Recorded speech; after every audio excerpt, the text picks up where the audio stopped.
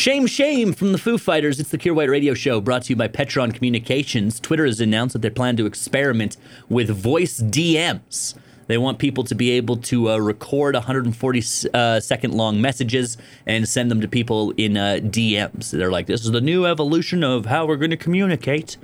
To me, it honestly just sounds like the modern, real-world technology equivalent of a Howler from Harry Potter.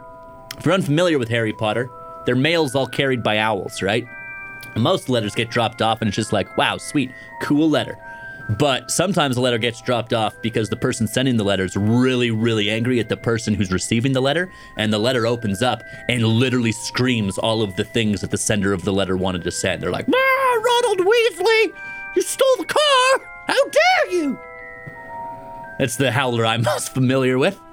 That's what Twitter DM voice DMs is gonna be. Voice DMs.